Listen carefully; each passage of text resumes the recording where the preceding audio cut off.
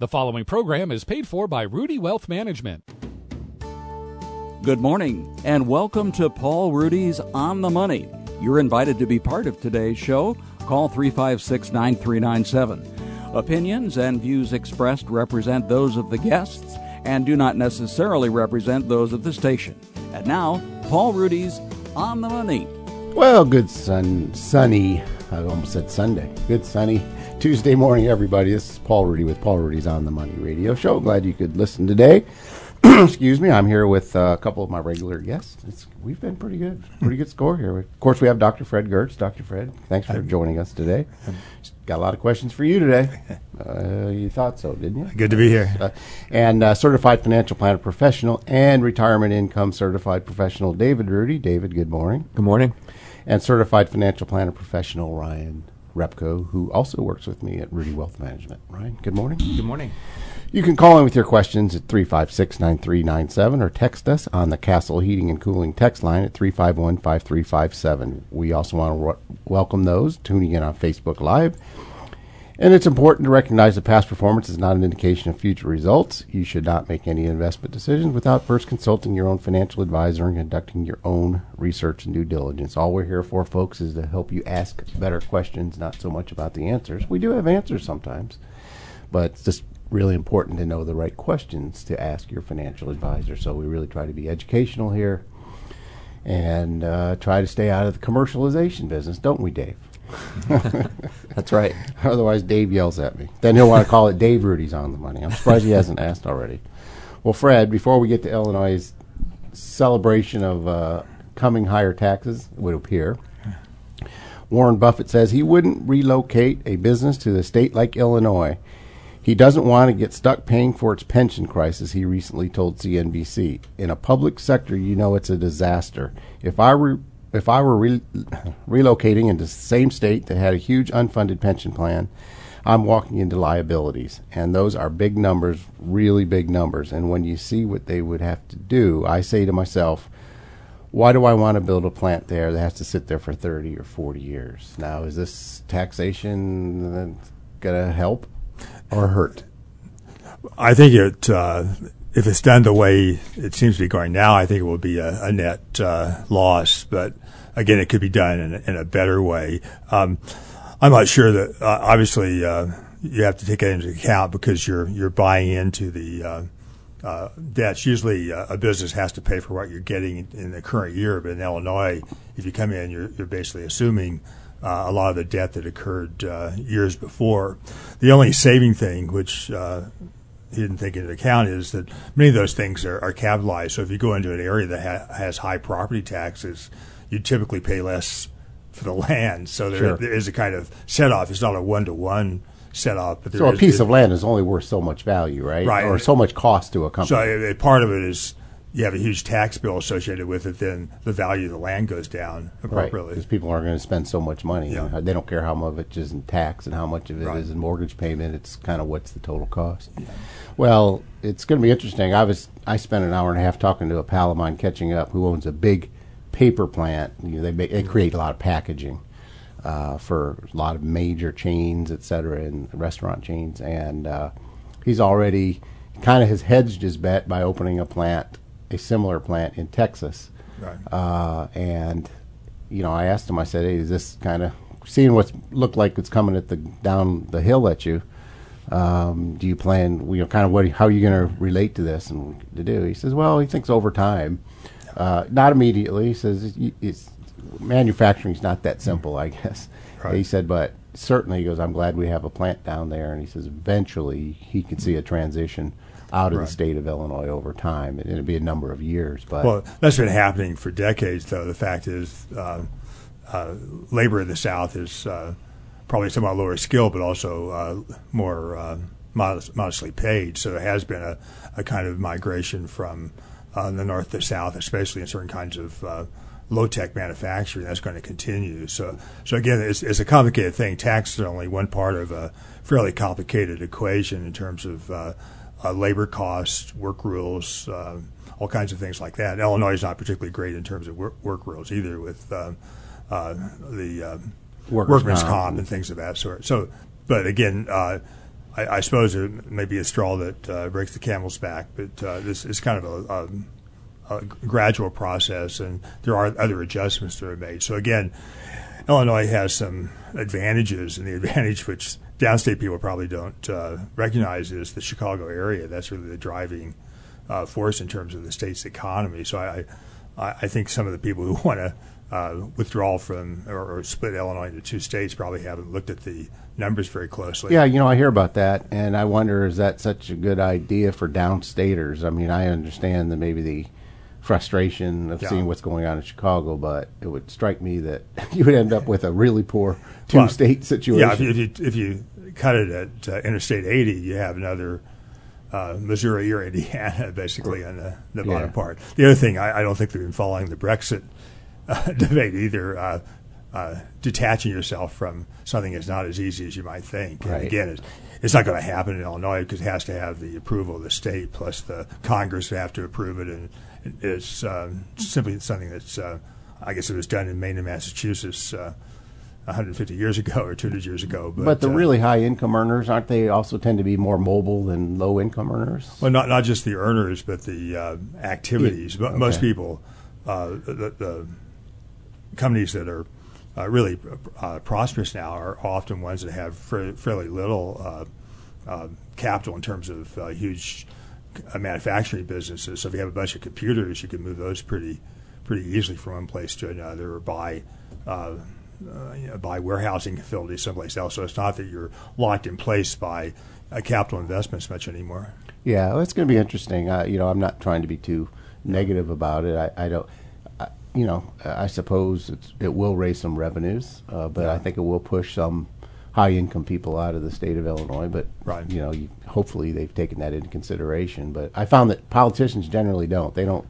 They don't understand substitution and that money goes where it's treated best. And sometimes raising taxes, you end up with less revenue, or not near, or many times not near as much as you think you're going to. Well, this is a complicated question. So again, I wouldn't be against modestly higher taxes and maybe some more progressivity in the system, but the way they've done it in this draft, there are two things happening. One is the constitutional amendment. The other is a bill that would take effect if the amendment was approved to be to allow graduated rates. And the bill actually is a monstrosity. It's all kinds of sort of drafting mistakes and punitive kind of taxes and things of that sort. So that sort of warns you about voting for the amendment, that once that's there, the General Assembly could do most anything. You think 60% is a hard get? It has been in the past. And again, philosophically, it's a very dubious sort of thing. Illinois certainly has problems, but if someone comes to you and said, I'm going to cut taxes for 97% of the people and saga to the other 3%, doesn't seem like a very fair kind of arrangement. No, but it's certainly politically, hey, as long as I'm okay and somebody else is paying the freight and making the state better, and that, like you said, this is a complicated issue. It's not a simple issue. That's one of the. Again, I think I said once before that I don't think that Governor Pritzker spent a lot of time reading the Federalist Papers, but one of the arguments there was that you don't want the majority to exploit the minority, and fairness is not just putting all the burden on highest income people; it's distributing it in an appropriate way among people. Yeah, and I suspect that's why it's popular to say 97% may get some relief or not. But it's very cynical relief. It's not going to be relief because relief, if they actually do it, it would be $5-10. Yes, and then I noticed there's a lot of other taxation they're talking about. Any of it significant? I think it is, and I guess I'm in principle in favor of infrastructure, roads and things of that sort, that Illinois could benefit from that. The question is whether they could do it efficiently, and that's obviously always a question. So there are a bunch of taxes that would go with the infrastructure development. And again, a lot of these are kind of pie in the sky. They always have kind of magical thinking about how much money they can raise from gambling or from sports betting or whatever it might be, and usually those don't actually materialize when it comes down to putting it in effect. And then some of the blocking and tackling stuff, just higher registration fees on cars, roughly double it looked like to me. But doubling the gas. I don't think tax. that's unreasonable. Maybe not. To have better roads, but if they actually did it, I think that would be I'd be happy to pay a little bit more and have better. I think everybody would. I think that's. I have one pal that left that, like one of the higher earners in the country, probably, and his comment to me was, "Look, it wasn't the taxation that was bothering me; it was how they disrespected it. He felt disrespected. It was a personal opinion. I'm not saying it's right or wrong, and I think most people, you said, if you're actually, I can see the improvements in front of my eyes, and it's really a transparent, square deal. We all have sort of common experience here in the studio that if you go to Dallas and look at the infrastructure there, it's not exactly the same as you see in Chicago or Peoria. Every time I get off the airplane into the Dallas area, it's you forget. It's kind of like a frog starting out getting boiled in cold water. You just really forget how there's not much going on in Illinois until you get off the airplane and just see crane after crane after crane. Boom, it's just. But the actual roadways though are much different too. I think they're a lot better. Yeah. And now maybe that's because they have tollways and all that, but so do we, and they're not that great. But their infrastructure is really good. From what I can tell as an outsider, I haven't been there long enough. I have an apartment there, and I get there maybe once a month. But the roadways are very impressive. I mean, but they don't have the freezing and thawing and all that, I guess. But they also seem to take care of them well. So you're not pessimistic on the state of Illinois? Well, I'm not. I guess not overly pessimistic. I mean, obviously, we have some difficult situations to confront, and we don't have a good record of dealing with our problems. But so I'm pessimistic in that sense. But I'm not. I don't believe there's going to be a catastrophic kind of end. You don't see an Illinois bankruptcy in your lifetime? Well, no. Or insolvency is probably a better term. Because, no. Okay. So I always worry about the vicious death spiral, right? Yeah, sure. So the first wave is already left at a 5% tax increase from, what did we have, 3.5? And I saw a lot of my clients, not a lot, a number of them, high income people that left the state of Illinois and took their income with them. And I always wonder about this vicious death spiral impact of, there's probably this other group that didn't do it, but it doesn't take much maybe to push them into it. Right. And now the hole just got bigger. It's spread amongst fewer incomes. And yet the needs didn't decline, and therefore they have to go back for more taxation, and then you push out another wave, and it's like vicious death. Can that happen in a state, a vicious death spiral of that sort? Sure. I mean, it can happen in countries, and it can happen in states, but I don't think we're that far along. I mean, there's a famous quote from Hemingway about and one of the characters asked the other one, "How did you go bankrupt?" And the person said, "Well, gradually at first, and then suddenly at the end." so again, there's always a question of what and so is a tipping point. So because they have so many pensions in this town through the university system, if I'm 60 years old, retiring, I'm thinking I have a 30-year timeline of my pension of my life. Can you even address the odds? You think? Just opinion that 3% provision for cost of living adjustment disappears, or there's some. Well, take that one first. Well, it's very complicated. You'd have to go through a constitutional amendment process. So I think it's probably unlikely. But we're not talking about. So in the worst case for the retiree, there might be some limitation. Like in Ohio, they can do midstream correction, mid-course correction, so they can, reduce the cost of living, things of that sort. So something like that could happen, but it's a long ways away. But that's not the same as losing your pension. So I don't think that's going to happen. But even if it were to happen, it would be painful but modest kind of correction in the situation. Not a life. Okay. So I'm really asking you, Fred, is because I have so many of these clients that I think sometimes I'm a little too bearish on my views of that. But even as of late, I've been saying, look, for you, I don't sit around worrying about it. It's probably a different deal for the 25-year-old that's landed at the university. Right. And the market's not always correct, but if you would think, given the scenario we talked about how bad Illinois is, who would want to lend money to Illinois. Well, the fact is people lend money to Illinois all the time, and the premium is only 0.5% or 1%. Right. So if you're lending money at 5% instead of 4%, it means you have some concern there, but that's not a default situation. It's not like lending money to Puerto Rico or Argentina. Right. Yeah, I think that's a good point. Markets tend to be right. They tend to reflect the best knowledge of all the overlapping mines, and they're just saying, yeah, you're a little riskier than maybe the state next door, so we're going to. But it's not. We're not going to. People worry about that too with the national debt and the national borrowings that suddenly we're going to. It just doesn't work that way. Well, it's different. The national debt is a sure thing. There'll never be a default there. The problem is you'll be paid with dollars, and the question is how valuable the dollars would be. So the state of Illinois doesn't have the ability to deal with monetary issues and create money, but the national government does. So there's absolutely no chance of true default for the federal government. But again, that's not to say your lending is safe in terms of real purchasing power. I'm just thinking there's maybe it's because of all this tariff talk lately. That one of the things that always seems to come into that conversation is, and the Chinese own $1.5 trillion of our debt, and so do all these other countries, and suddenly they may stop buying our debt, or the dollar's going to collapse. From those people, our runaway deficits, and therefore people are going to quit buying our bonds. The marketplace isn't saying that. And also the question is where you hide in that case. And the United States is still the best place in the world to park your money. And the other thing, if you were a large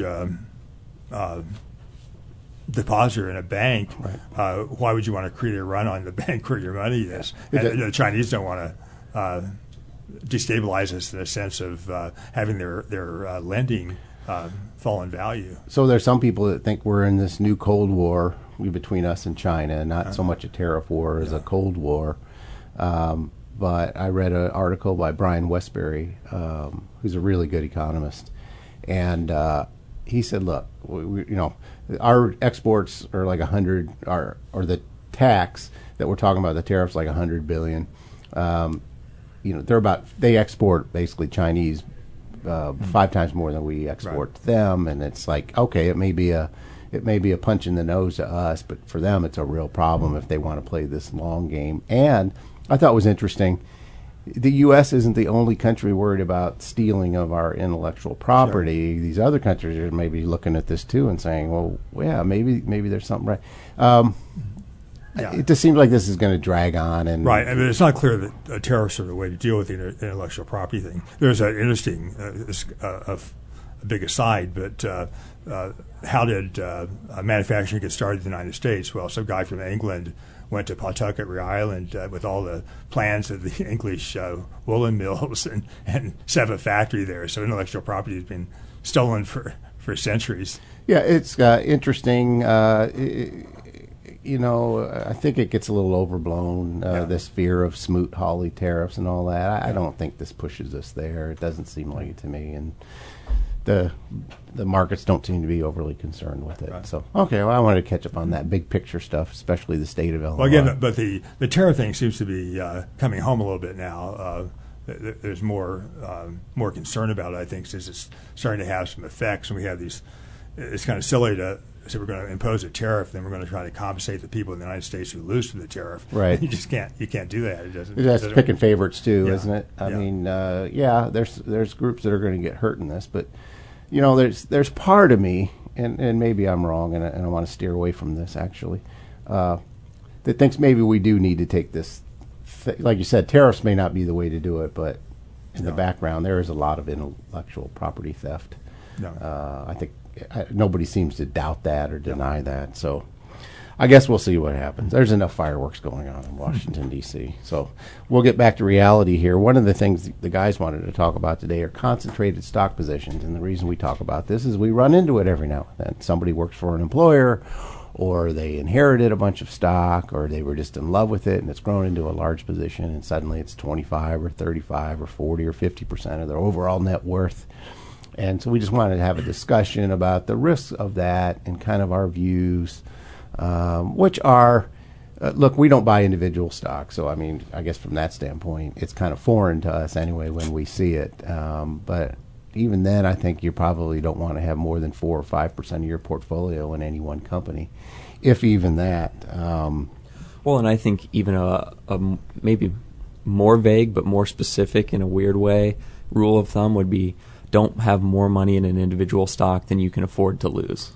It's like if you can afford to lose all of the money in that stock and it's 10% of your assets or whatever, that's fine. I wouldn't advise it, but at least it's not going to wipe you out. The problem is when people have money they can't afford to lose in one company. Yeah, we faced a situation with an elderly couple, pretty serious health issues, and it's a pretty one stock, and it's a major blue chip stock, and we're going to talk about how some of the ways that we might have deal with that issue in the event that, because there's reasons you don't want to. Somebody who's maybe we think pretty close to death, and we could eliminate all that tax if they get a step up in basis when they wake up on a cloud. So what about if you're young? So let's take somebody who walks in the office, which doesn't happen very often because we're in the retirement planning business, but it does happen, and we still want to address it.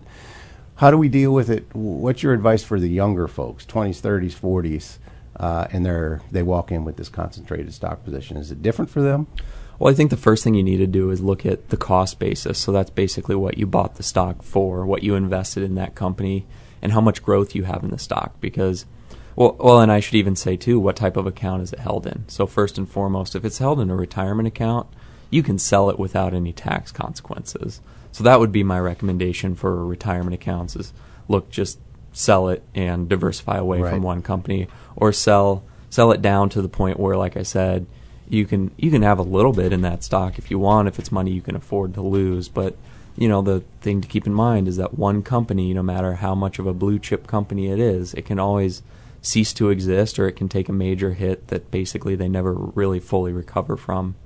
But then if it's held outside of a retirement account, there can be tax consequences. And so any of the growth on that stock will be taxed, granted at favorable long-term capital gains tax rates if you've held it for more than a year, which to have a substantial gain, you probably have held it more than a year.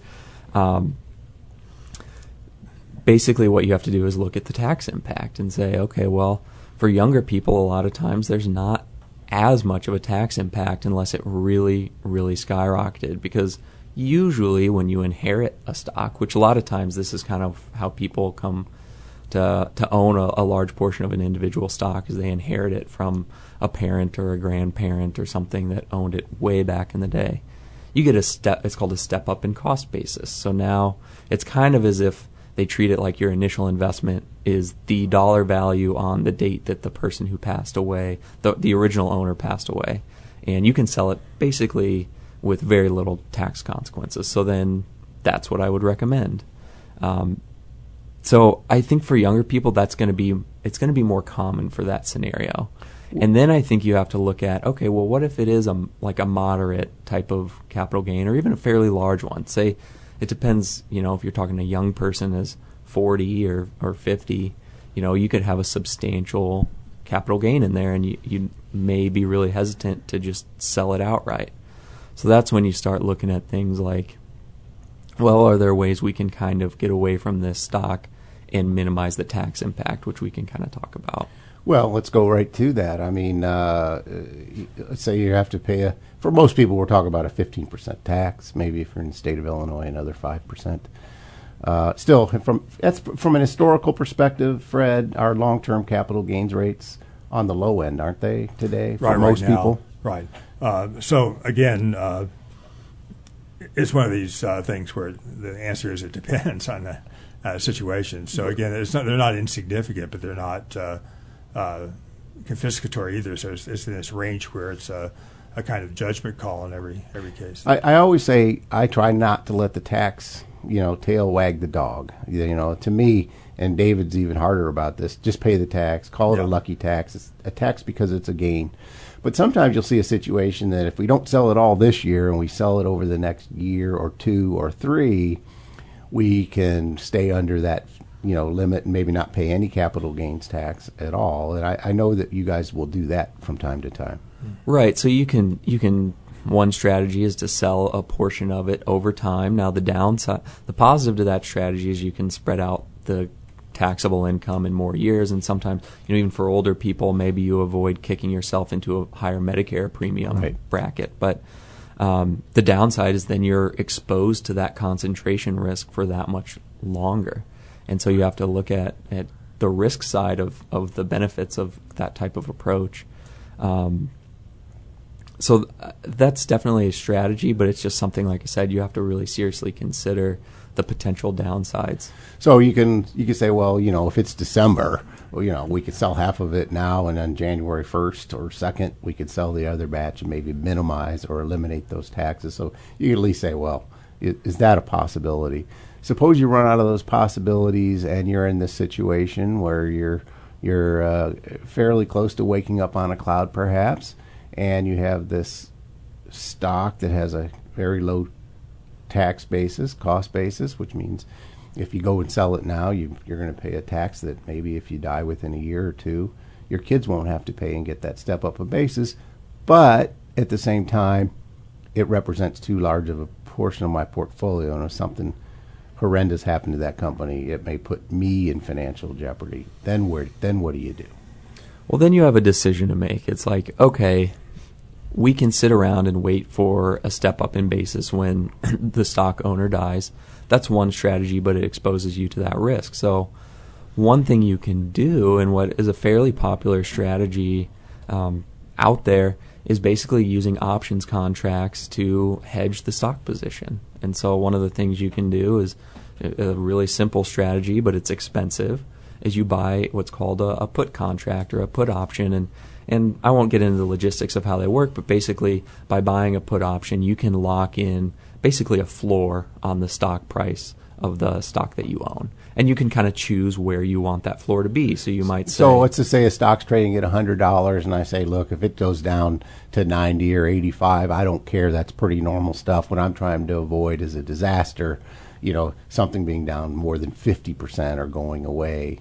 You could set that price of where you have the option to sell it at that price, kind of to your appetite. Right, and the farther below you put it's called the strike price of the put option below the current price of the stock, the cheaper it's going to be. But obviously you're exposing yourself to that much more downside. Right, you're just saying, hey, I want this much insurance. So, so by accepting a lower price than, setting that strike price lower, you're saying, hey, I'm willing to have a bigger deductible, so to speak, and therefore my premium's lower. Now, it can be really expensive. We're talking, several $1,000s to just buy the put contract. So let's think of it in percentage terms. You might spend 1 or 2 or 3% a year if you're going to constantly hedge that stock. It's probably going to be closer to a few percentage points a year of your return, and so you are giving something up. And so you are giving something up. Now, I guess the benefit to this versus what we're going to talk about next is it still leaves you with the potential upside. Minus, you have your expense, but you have all the potential upside. But what's probably, I would say, even more popular than just buying a put option is to create what's called a collar around the stock price, essentially. And the way you do that is you're buying a put to lock in a floor, and you're selling what's called a call option to basically... You're getting proceeds from that because you're selling the option, but the downside to that is it kind of sets a ceiling on the growth that you can achieve. Because it can get called away from you. But the thought process behind it is, look, at this point in our life, if we're just doing this until we're waiting for a step up in basis, we're not trying. We don't care so much about having maximal upside as we are controlling risk, and we want to do it in a way that isn't super expensive. And so this is a way that basically you're helping fund the price of that put contract by selling the call option. And it's called, I think really intuitively the way to think about it is, like the name implies, you're just putting a collar around the stock price. So you're saying, we're going to use these options contracts to allow the price to drift between here and here. Right. If it goes above that, it's going to get called away from me, and I'm going to have a nice capital gain, and I'm may have to pay taxes if it gets exercised. Those are details I don't want to get into. And we know what our pain point is, so we've locked in our maximum gain and our maximum loss. And at a point where we think is, as a client, that's acceptable to me. So the main thing what we're trying to get on that is not the details of how Exactly. and when it's done is that there are some pretty rather simple ways to deal with this that occasionally we have to take advantage of, and we have to do that. And then there's a third option. Well, I was going to talk about a couple other things too. Okay. Is one thing to consider is if you're charitably inclined and you're making charitable gifts, one thing you can do is you can transfer a good chunk of that stock to a donor-advised fund. You're basically eliminating some of that capital appreciation, the capital gains basically built into that stock, and you're going to do it in a big chunk so that you get a tax deduction. That's kind of the advantage of a donor-advised fund is you can concentrate. Well, explain what a donor-advised fund is first. Basically, what it is you can put money into this donor-advised fund in whatever amount you want. So it's like putting it into a charitable fund that Right. you do get to take the tax deduction if you can itemize. But you don't and have... And there's major firms like Fidelity and Schwab, and most of the major brokerage firms have donor-advised funds. So instead of giving your money outright to your church or your temple or your other 501c3s, you say, I'm not sure where I'm going to end up giving it. I can use this donor-advised fund, put the money in it, take my charitable deduction. I just wanted to explain what a donor-advised fund was. And so the advantage to that is then you can gift the money in as small of increments as you want over time. But it allows you to basically, now with higher standard deductions, if you did just a small charitable contribution every year, you might not actually get any tax benefit from that because you might already be taking the standard deduction regardless. This kind of allows you to do that. But then that also will basically give you this big tax deduction that you can use to just outright sell some stock and kind of mitigate the tax impact somewhat just doing that. So that's a way to whittle down your position and reduce the tax impact. So You can also reallocate it within a donor advised. You don't have to keep it in that stock. Right. Once it gets there, you can put it into a more broadly based kind of portfolio. Yep, that's exactly right. So you get to diversify. You get since you have this tax implication. If you were to just sell it, if you were going to give it away anyway, you eliminate that taxation. You get your deduction, and then down the road you can choose, who gets the money as long as they're a bona fide charity. The whole point of this concentrated stock position is, look, it's something you really need to think about. It's a risk issue potentially, and look, there's emotions involved. Sometimes when we inherit stocks, it's that was Dad's stock, and I really don't want to sell it. Again, I think, as you said, David, a lot of times what we'll do is say, here's your plan that's completely diversified, and here's what your life looks like if you enter our world. Now, if we keep that 50% of your portfolio in that one stock, here's the additional risk, and here's the impact on your lifestyle potentially. If they like it, keep holding the stock. If you don't, in other words, we're just pricing risk. We're saying there is this risk here, and if the decision is, yeah, I don't want to accept that risk, but I got this tax issue, there's ways to deal around it for every type of scenario. If it's someone who's close to death and maybe can avoid it by getting a stepped up in basis when they die, then there's the option strategies to hedge it. And option strategies naturally strike a chord. People think, oh, that's risky. When you're using them to hedge like this, it's really taking risk down, not up. And then, of course, there's the charitable idea. So there are things to be done, and you can create lemonade out of lemons. But the main thing is, don't have more 4 or 5% of your portfolio, your stock portfolio, in any one stock. Now, there's an adjunct to this, which is much more controversial. What about farmers and closely held businesses? That's a kind of a different level. You're right. Farmers, that's a whole different.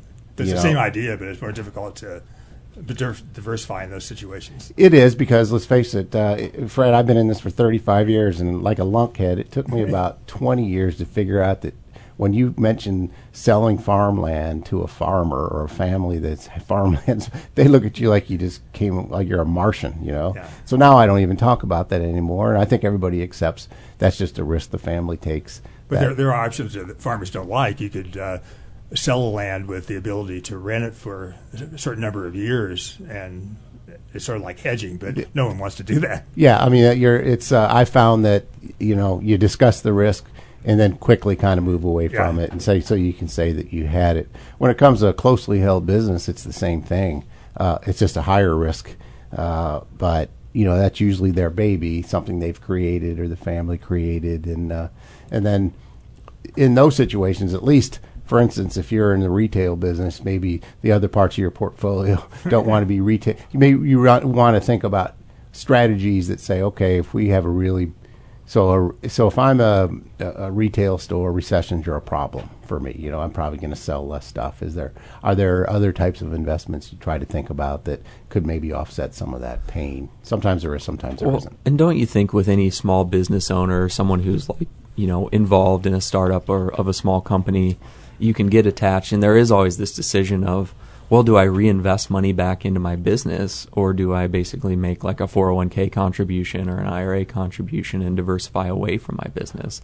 And I think the right answer is going to kind of depend on your risk tolerance, because I do think it's in the case where you own your own small business, there's even with an individual stock, I suppose, there's more potential upside, but obviously much more risk, especially when it's where you're drawing your financial livelihood from. So now we're talking about you're working for this big company. They have this program that you can invest in the company stock, and sometimes that leads to a disaster. Sometimes it leads to riches. We've seen a lot. The riches take care of themselves. It's the disasters. When we think about the big ones, Enron and some of these others, it's still Lehman Brothers. It's still another. It's like, wait a minute, your career is attached to them. So the minute there's a problem with that company, you may not have a job. And if there's a problem with the company and they're laying off a lot of people, chances are their earnings have gone down and the stock prices also hurting at the same time, or they might cut dividends if it's bad enough and you've just made a bad situation worse. What about kind of a different twist on this, thinking about diversification, and it's really not directly related, but maybe you're working in a certain type of industry. Should you invest even in your diversified portfolio? Any concentrations? And like if I work for a high tech company and I'm ensconced in that, I suppose my 401k plan shouldn't be full of high tech mutual funds. No, I don't think so. I guess it depends how like detailed and complicated you want to get, because there's part of me that thinks if it's me, I'm going to be fine with my career being, in this high tech sector or whatever you're doing, and just be super diversified, just as we are in general. So if I'm owning something like a total world stock ETF, it's like, yeah, I'm still going to own some technology companies, but it's such a small portion, it's not going to be a problem. There are people who would say, look, you could totally exclude those from your portfolio and even go one step further, and I don't know what it would be, but if there's something that tends to do well when tech companies do poorly, you could overweight that.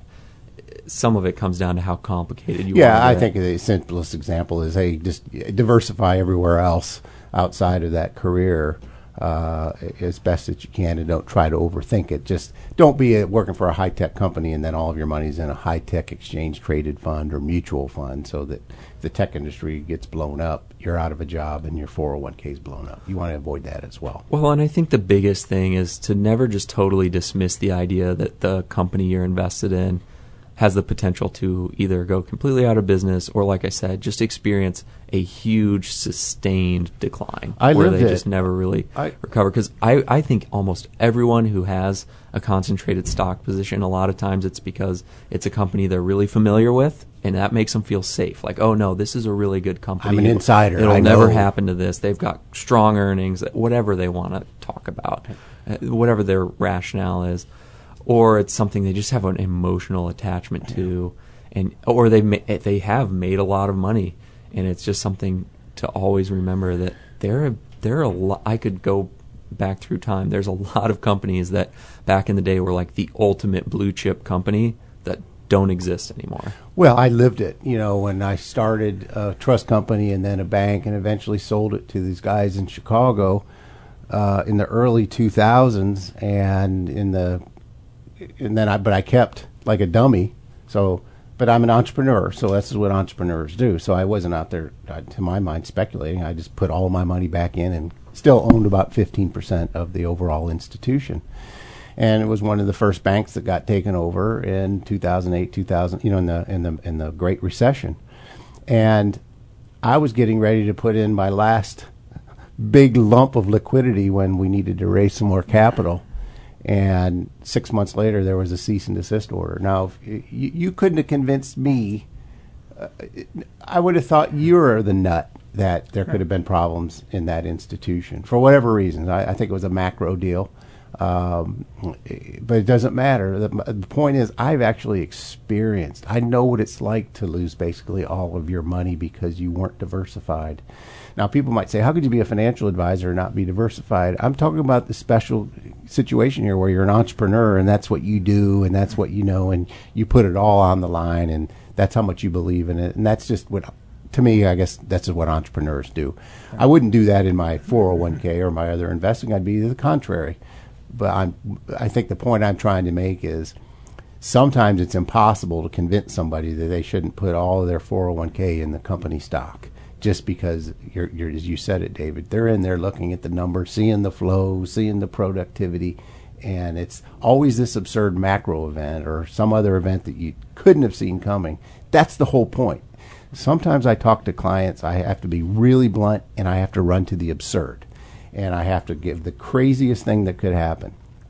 I have a client that has a large position in a food company stock, one of the best stocks probably of the last 50 years, and it's a really boring company. And my point is, I said, well, what if they poison 1,000 people and they die? I mean, it's going to have an impact. Well, that's not going to happen. I said, I don't think it's going to happen either, but things happen, and we have to go through this and say, well, what do you think would happen, and what do you think would happen to your stock, and what do you think would happen to you if that happened? And if the answer is, look, I'm going to live my life no matter what, then it's fine. We've addressed it, and we can move on. But it's always more complicated than you think. I was involved in a professional organization where we had $1 million amount to invest, and we had a treasurer who was an active person, thought you knew. So, 15 years ago or so, we had mortgage instruments, automobile stocks, and bank stocks. Yeah. And so 2008 comes along, and all three of those industries were really devastated. Clobbered. Yeah. They seemed like totally reasonable strategy beforehand, but we changed to totally passive a little bit before that. In Fred, what's what we call the heartbreak of active management. Ultimately, Yeah. It's probably going to get you and set in. It doesn't have to 100% of the time, but the vast majority of the time, if you keep playing that, I can pick stocks better than a mutual. But these aren't even stocks; these are just sectors. Industries. Like saying, talking about concentrating in everything. That if there was a really bad macro event economically, these three are the first to get shot. It's like, and it's because they were so attractive at the time.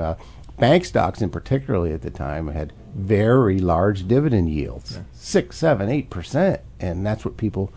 I've always said I've seen more money lost by chasing yield, like dividend yield or high yields in bonds, than probably. To me, the mainstream equities cannot, in my view, cannot create a loss. People create losses because all you have to do is wait it out, and historically, don't have to accept a loss, but. You can buy individual stocks on the basis of yield, or even industries. Almost the bank. If you were loaded up on bank stocks in 2008, 2009, and that was your theme, you saw your dividends almost disappear, and some of your bank stocks disappeared, and the ones that didn't disappear were really impacted negatively for a large number of years. Some of them have never recovered. So it's just a risk we wanted to talk about and bring up today. Fred, you mentioned that the House of Representatives passed a bill. I know the Senate passed a bill. I think prior to that, there's some subtle differences between the two. But any big news in these? Because it looks like one of them's going to pass. Well, the big news was that it was almost passed unanimously, which almost never happens in Congress. There's like 400 votes for and 3 or 4 votes against. So it's a major kind of thing.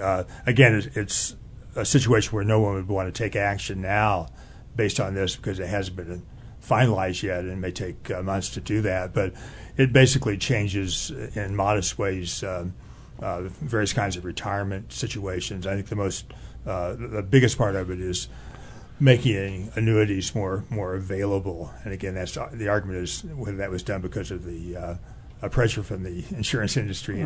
Probably. But there's a lot of academics that write pretty eloquently and pretty persuasively that annuities should be a part of. I may agree or disagree on that, but they certainly make a pretty eloquent case and so it's kind of accommodating some of that research too. And a little bit broader, not just annuities, but some way of being able to withdraw your money evenly over a long period of time. Annuities is one way of doing that, but there's a lot of interest now.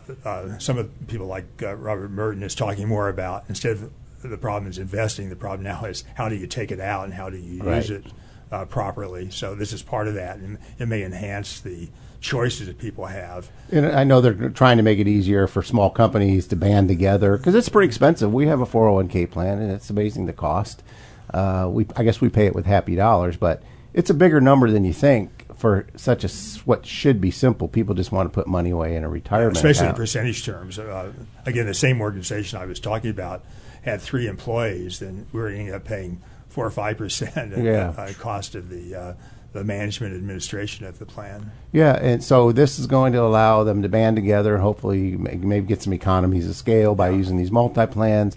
One of them, but I don't know if it's the House or the Senate, one of them says it makes it easier for people to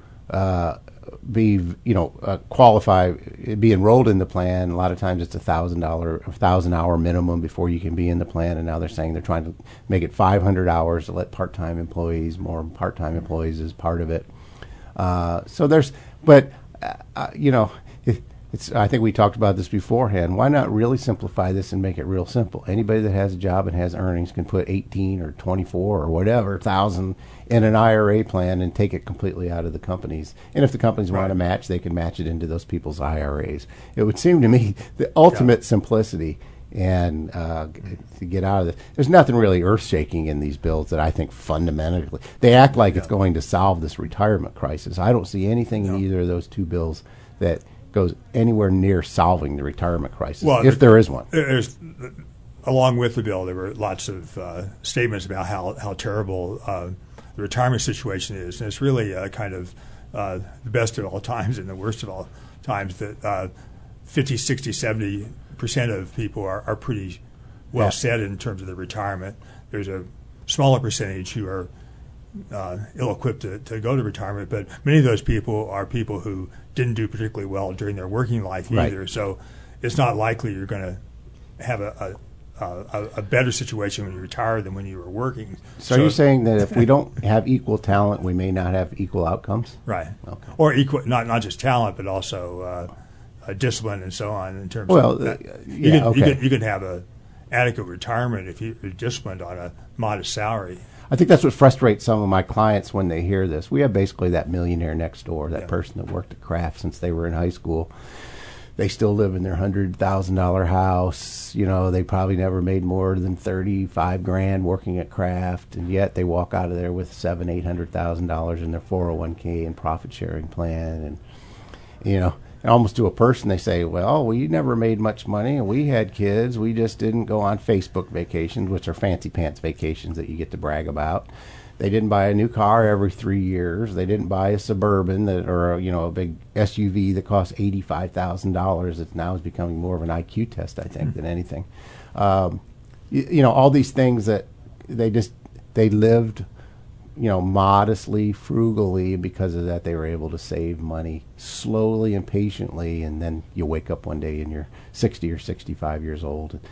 Most people don't have much money, and some people have quite a bit, or at least enough to not only sustain their life, to live an enhanced lifestyle in retirement. So I don't know if there's anything we can do to. What do you think, Fred, about an idea such as mandating that everybody? I think Australia does something like that. I could be wrong on that, but saying everybody, say along with Social Security. I don't want to cloud it by saying replace Social Security, but in addition to Social Security, 5 or 10% of your paycheck has to go into like a government TSP, a thrift savings plan. It's basically a super low cost 401k plan that's rather simple.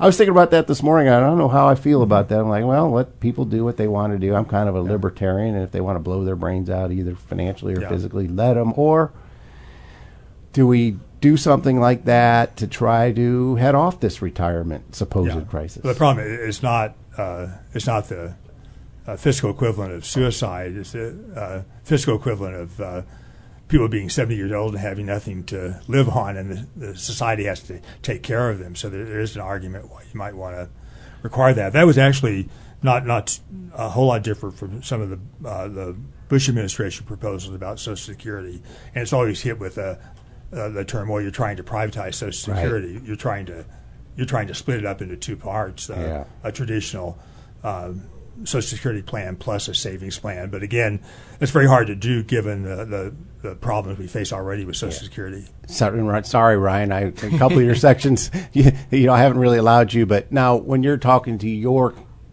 comrades that are 30-ish, is there a lot of whining as if they can't, that there's no way they're going to be able to retire? It's just like the system's against them, or is it soup to nuts? No, I don't think so. I think we've already kind of accepted as in our generation we're going to have a lower Social Security anyway, so it's kind of just been baked in for us from the beginning.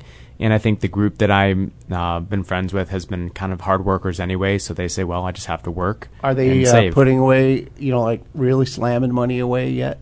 I think a lot of people are slamming a lot of money away. Now, I don't know exact dollars, but we talk in generalities, and it seems that it is something that people are doing in their early 30s and that I'm friends with. So are they aware that really it's going to be up to them in order to have a retirement, however they want to define that? You think there's a strong awareness that that Social Security isn't going to do it even if it stays the same, that you really have to slam money away early and often? Whether they realize Social Security is like not acceptable at all, I don't know, but I think they just have a general sense from upbringing that you're responsible for yourself and you have to work hard for yourself and you get what you put in. That's because you didn't hang around losers like I did when I was your age. So anyway, guys, that went fast. I'm sorry.